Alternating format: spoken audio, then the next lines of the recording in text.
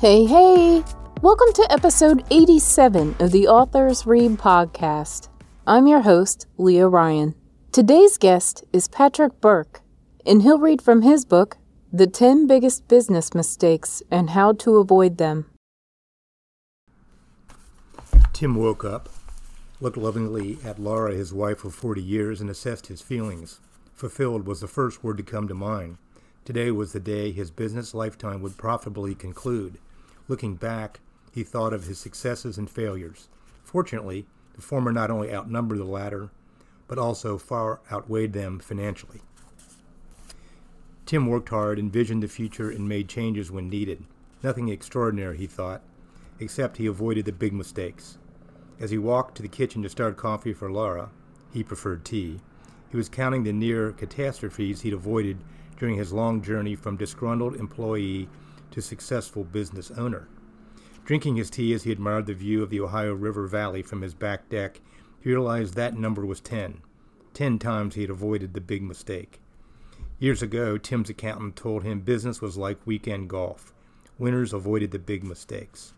Although Tim's 25 handicap would indicate he was never skilled enough to apply this concept to his golf game, the $8 million that was being wired today for his company, RCM, was proof he was skilled enough to apply it in spades to his business career. Each chapter in this book will outline how Tim, a mostly fictional character, through good luck and experience, avoided the 10 big mistakes. My analysis follows.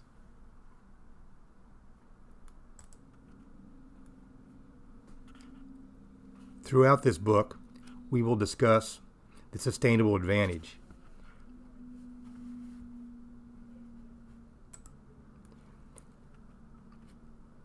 which is the most critical element in a business's continued success. This sounds simple, but it's not. Think about the local restaurateur. We'll call her Sue. She decides to expand from 1 to 3 locations, and then shortly thereafter is back to 1 location, or maybe even none. Her first restaurant had an advantage. Most likely it was her. Perhaps she was not only a great chef, but also a great hostess and promoter. Her first restaurant thrived because it was the perfect stage for all her talents. Each successive restaurant got off to a great start because she was present for a while. Over time, the restaurant she abandoned in favor of the next one experienced a significant decline in guests. Within a couple of years, she was back to her original location, poorer but smarter. So what was the problem? She, like many entrepreneurs, was the advantage. Sue was the unique value proposition of her business, and as a result, her business was neither sustainable nor scalable, because she was neither sustainable nor scalable. Many, if not most, small businesses are, or at least start out as, personality cults. There's nothing inherently wrong with that, but as with Sue, a cult is not sustainable. The moral: if you're buying a business, make sure the Sue problem has been solved. If you're starting your own business, create Sue-like processes that allow others to be surrogate Sues so you can successfully scale.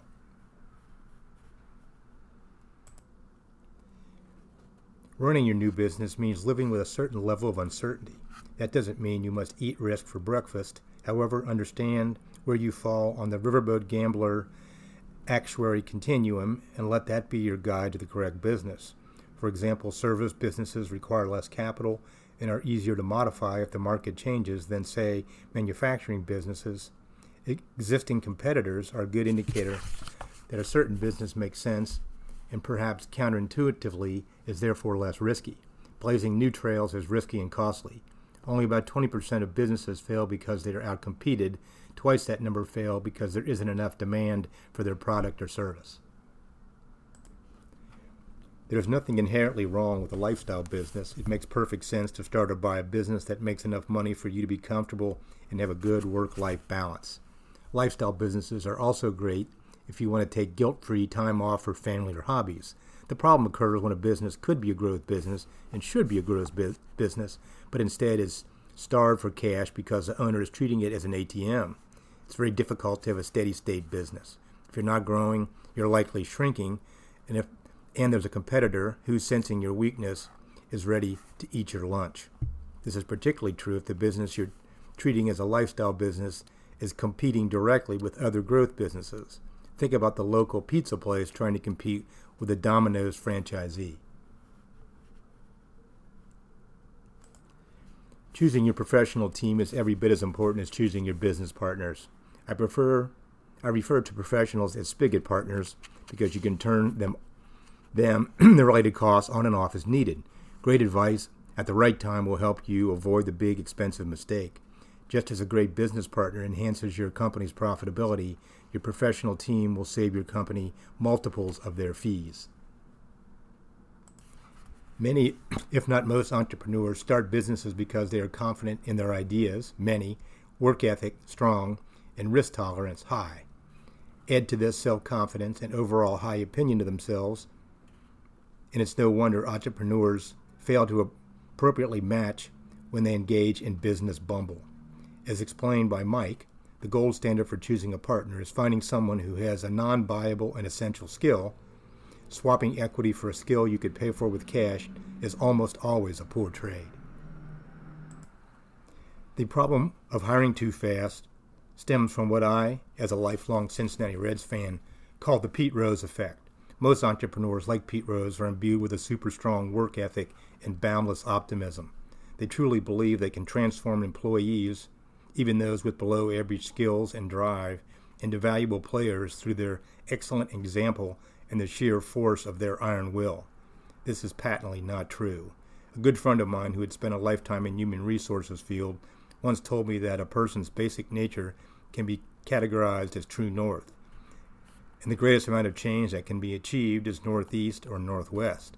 Entrepreneurs, however, believe that they can take the employee all the way down south, which is pure folly.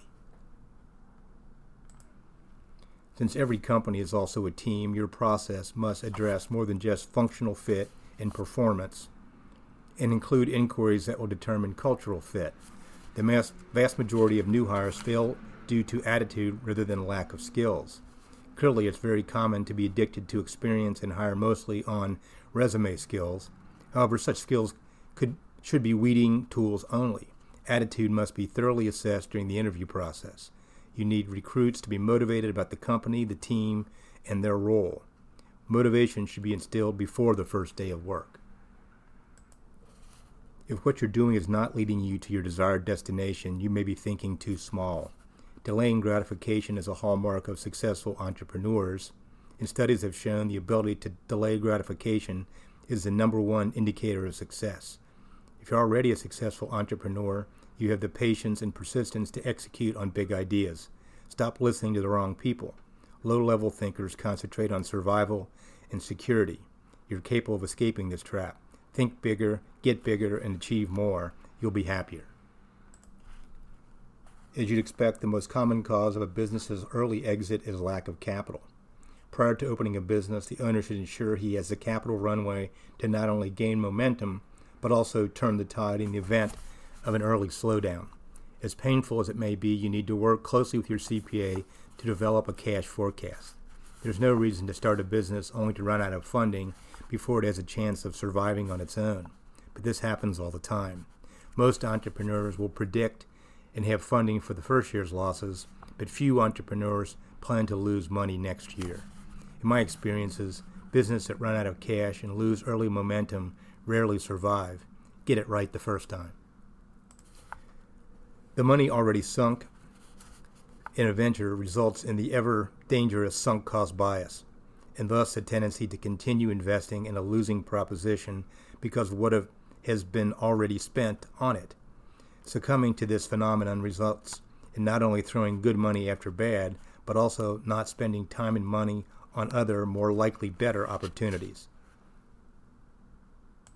Unfortunately, the correct time to sell a business is not necessarily related to when the business's value reaches the owner's exit velocity number, and although the selling too late phenomenon covered in the next chapter is more prevalent, the selling too soon syndrome is definitely real. A paradox, perhaps, but the best time to sell is when you absolutely don't have to. It's pretty hard to get the best price when your back is against the wall. Your company will hit its highest value when it's cruising along, making plenty of money, and growing nicely with a strong team in place. Most sellers, as previously discussed, tire out before hitting this stride. Instead, they go to market too early and fail to maximize value. Failing to sell a business at the appropriate time is not always, and maybe not even mostly, due to greed. As discussed, squeezing out a few more years of cash certainly ranks high when it comes to the cause for bad sale timing. However, a more common cause is the owner's identity being caught up in his business. I once had an owner, George, age 75, accept an offer for 98% of his asking price and then call off the sale the day before closing. When I asked him why, he said, "Where will I go and what will I do without my company?" Obviously, not selling was an illogical and emotional decision, but it happens all the time. Unlike a professional investor or a private equity firm who buy or start businesses with the intent to sell, most owners don't see the business in terms of a potential transactions. It's really more like a family member. There you have it, the 10 biggest mistakes and how to avoid them. There are clearly hundreds of others, but avoiding these 10 will practically ensure your business goals will be achieved.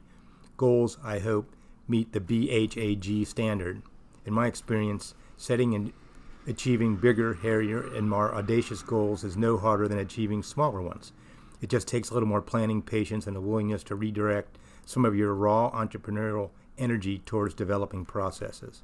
Fighting the strong impulse to build the business bicycle while you ride it will be difficult, but if you're successful, you'll have a far better ride to a much better location. I also hope I've been able to convince you that turning your business into a valuable and transferable asset is a matter of ensuring your business advantage is both sustainable and scalable. A tall but clearly achievable order that will have outsized consequences like complete financial freedom. I'd like to thank Patrick for sharing his book with us today, and thank you for listening to the Authors Read podcast. Be sure to check out the show notes for the link to the book. If you'd like to support the Authors Read podcast, please like, subscribe, or share. Until next time.